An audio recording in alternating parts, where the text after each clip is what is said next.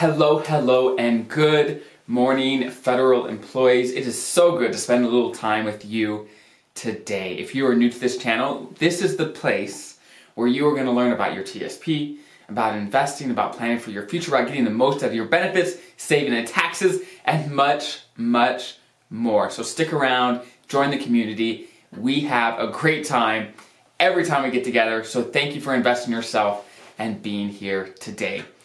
Today, the episode is for those part-time federal employees out there, or for those that had part-time service, whether in the past, during their career, maybe in the middle of their career, or maybe you're planning, okay, maybe at the end of my career, maybe I don't want to go out all at once, maybe I want to do something part-time, something like that. The question is, how does part-time service affect your retirement, when you can retire, but also how much income you can get in retirement because of your part-time service. So if you were thinking about this, definitely stick around, definitely watch this whole video, listen to this whole podcast so you know how it's going to affect you. So let's dig right in. And the first question that we definitely have to address when thinking about this is, what counts as part-time service? What is the definition of part-time service? And luckily, it's pretty simple.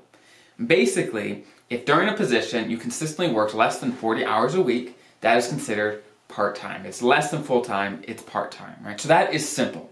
Now, the next question is, okay, with part-time service at some point in your career, how does that affect when you can be eligible to retire? So, let's start with the basic FERS rules. Basically, as a FERS federal employee, you have to be age 62 with at least 5 years of service. That's one option, right? You have to be at least age 60 with 20 years of service. That's the second option.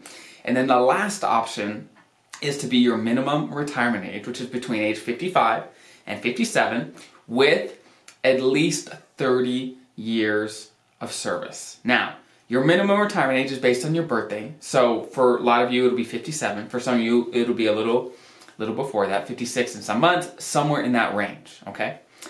Now, those are the rules for FERS federal employees. If you're a CSRS, the rules are a little different. Definitely check those out. But if you're a FERS federal employee, those are the eligibility rules to retire with an immediate retirement. If you want a deferred retirement and an early retirement, things like that, the rules are a little different and nuanced, but we're going to stick with immediate retirements at this point. Now, with part-time service, I have some great news for you.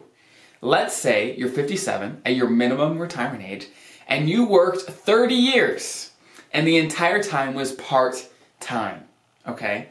The good news is, even though those years were part-time for you, all 30 years count for your eligibility to retire. So let's do another example. Let's say you're age 60, okay? You had 10 years where you were full-time position, everything was good. But the other 10 years was part-time. So you have 20 years of service total, but some of it was part-time, and you're age 60.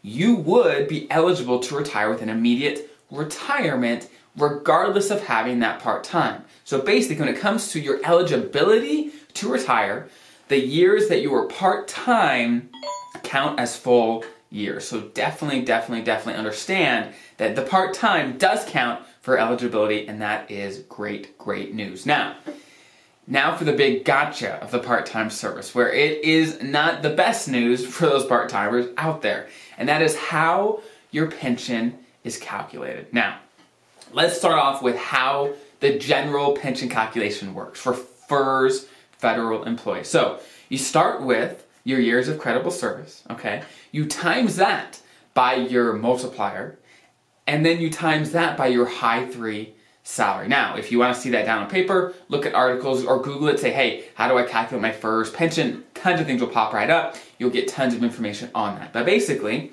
years of credible service times your high 3 times your multiplier, okay? That's how it's calculated.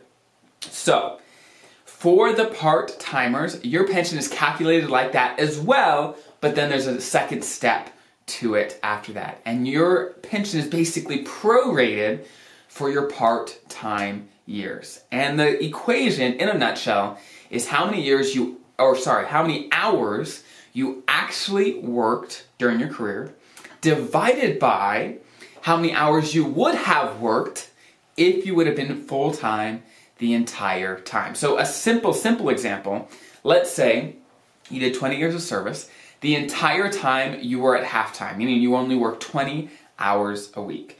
That's simple, meaning if you would have been full-time, you would have had double the amount of hours. So you only worked half-time, so you had half the amount of hours that you would have had.